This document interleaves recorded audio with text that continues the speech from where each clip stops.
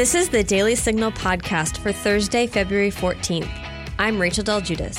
And I'm Daniel Davis. It's been a year since the tragic shooting in Parkland, Florida that took the lives of 17 people. Today, we'll talk to Kenneth Preston, a student journalist from Broward County, Florida, who helped shine light on the corruption in that school district after the shooting. We'll talk to him about all that's changed since that fateful day.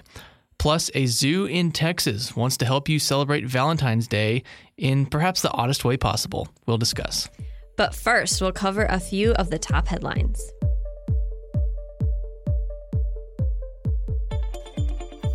Well, Mexico's notorious drug lord El Chapo was convicted on 10 criminal counts on Tuesday in a Brooklyn court. He's expected to face life in prison. The trial took 3 months, and by the end of it, the jury found him guilty of leading his drug cartel in a continuing criminal enterprise that carries a mandatory life sentence. U.S. officials promised Mexico that they would not seek the death penalty. El Chapo and his cartel made billions for years by smuggling cocaine, heroin, meth, and marijuana into the United States. He had actually been captured before and managed to escape a maximum security prison on 2 occasions. The Mexican government then recaptured him and extradited him to the U.S. in 2017. Texas Senator Ted Cruz wants to pass a bill to make Mexican drug lord El Chapo and other drug lords pay for President Donald Trump's border wall with Mexico. Cruz tweeted Tuesday, quote, "America's justice system prevailed today in convicting Joaquin Guzman Lora, also known as El Chapo, on all 10 counts. U.S. prosecutors are seeking $14 billion in drug profits and other assets from El Chapo, which should go towards funding our wall to #secure the border. It's time to pass the El Chapo Act. I urge my Senate colleagues to take swift action on this crucial legislation," he added. Here's what Cruz had to say about his legislation. That said, the total value of El Chapo's global criminal net worth was $14 billion. That's a whole lot of money. At the same time, I saw articles that said the cost to build a wall along the entire border was between $14 and $20 billion. Now, there's a natural and elegant symmetry there. What the El Chapo Act does is real simple. It takes the money, the billions that El Chapo made crossing the border illegally, and it takes that $14 billion and it uses it to pay for the wall. And the end result is we have the wall and we have an essential element to secure the border. And critically, not one penny comes from the U.S. taxpayers.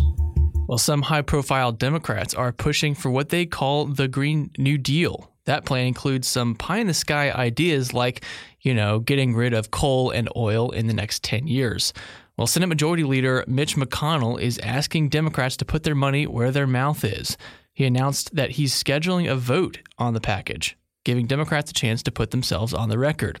But Senator Ed Markey, the main Senate sponsor of the bill, said this was a Republican trick. He tweeted out, quote, "Don't let Mitch McConnell fool you. This is nothing but an attempt to sabotage the movement we are building.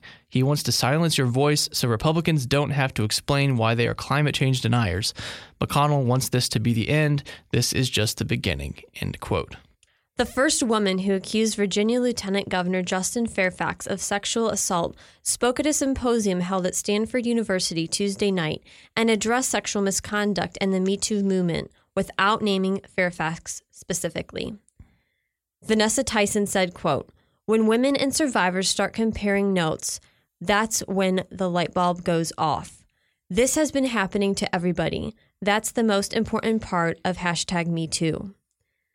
Vanessa Tyson also mentioned her respect for Christine Blasey Ford's testimony. Ford accused Supreme Court Justice Brett Kavanaugh of sexually assaulting her, although Ford's accusation was never corroborated. Tyson said, quote, "As she shook, we shook with her. As she told her story, we felt the pain she so vividly demonstrated," end quote. Well, the U.S. national debt reached a new high on Tuesday, topping $22 trillion, according to the Treasury Department.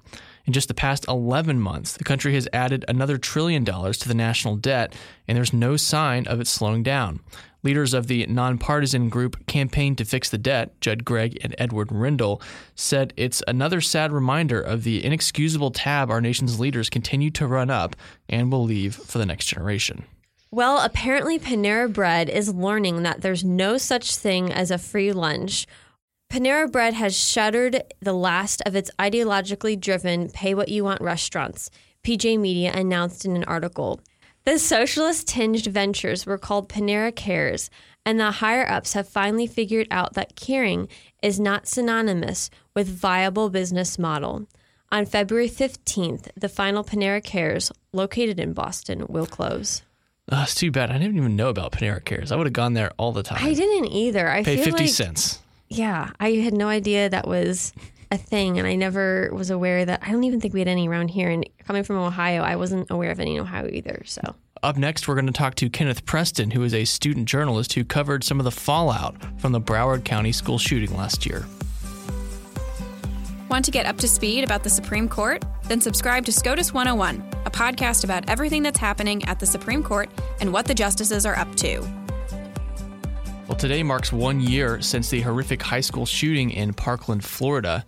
Joining us now by phone is Kenneth Preston. He's a student journalist who helped expose incompetence and corruption in the Broward County School District in the weeks after last year's shooting. Kenneth, thanks for being back on the podcast. Happy to be here.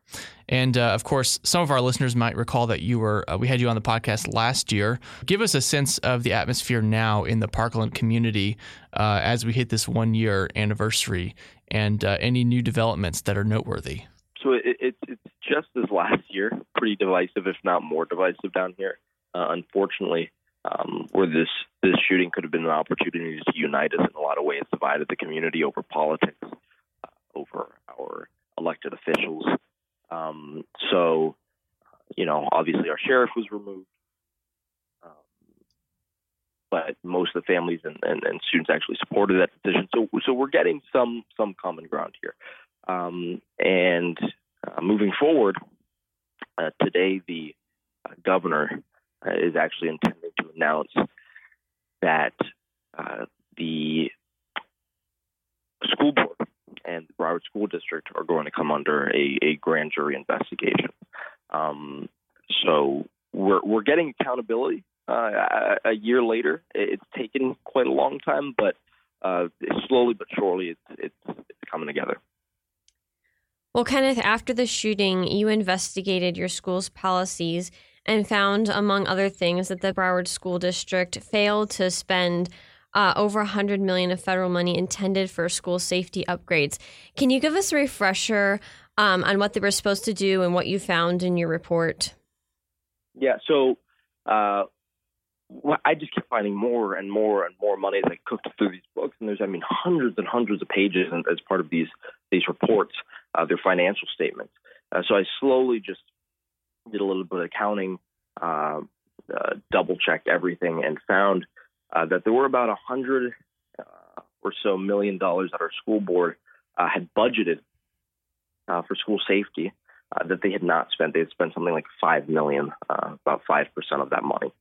And as part of that, they were supposed to install a new fire alarm system. That fire alarm system was recommended to have a delay by one of our former school safety directors. So essentially what that means is the fire alarms have been upgraded to be able to have what's called a positive alarm sequence. It would delay the alarm so that if there wasn't an actual fire, if there wasn't any smoke, they were able to prevent the alarm from sounding. Right? It gave the office the ability to observe, see if there was an actual threat, and set off the alarm. Obviously, in Parkland, there wasn't an actual threat of fire or anything of that sort. What happened is everybody on the third floor ran out of their classrooms as a result of that alarm going off. So a lot of the students ran directly into the line of fire. Had they taken that recommendation and implemented that recommendation for a positive alarm sequence, that wouldn't have happened. Those students wouldn't have ran out. That's not to say that no students would have died on that third floor, but we know of the ones that ran out, there would have been no reason for them to have run out if not for that fire alarm.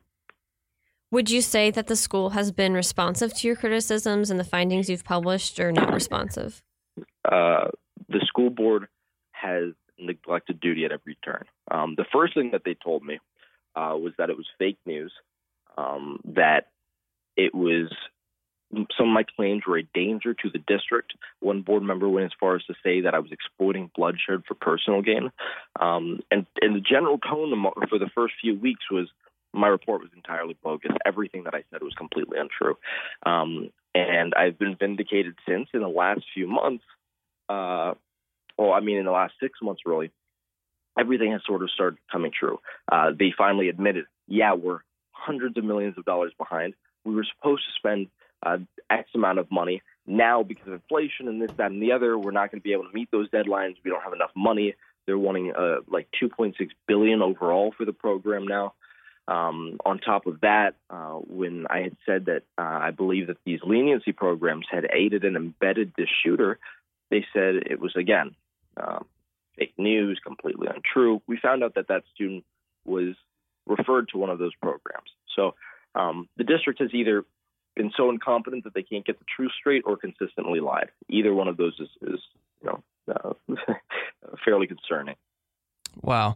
Well, we saw a couple weeks ago, Sheriff Scott Israel recently dismissed by Florida's new governor, Ron DeSantis, who you mentioned, over those failures to respond to the shooting. You tweeted back in January that the Parkland, quote, Parkland families are finally getting justice. How do you hope the new sheriff will contribute to bringing justice to these families? So the new sheriff can do a few things. One, and as you're already seeing him doing, he's sort of ridding the department of all the sort of political cronies that our former sheriff had. Honestly, the sheriff's office should not be a political agency. It should be exactly that, a sheriff's office. And I think it's the third largest policing agency in the United States. It's a huge responsibility. So what he's doing is he's stepping up active shooter training, mass killer training, things of that sort, because obviously the deputies were not at all prepared. Because a part of the story that people really don't focus on, that wasn't one deputy that didn't go into the building. We know of one that stood outside, and we all know his face, Peterson. There were 8 additional deputies that stood outside of the building and didn't go in. So there were, I think, 9 in total that never entered that building. So you can't really blame it on that one deputy.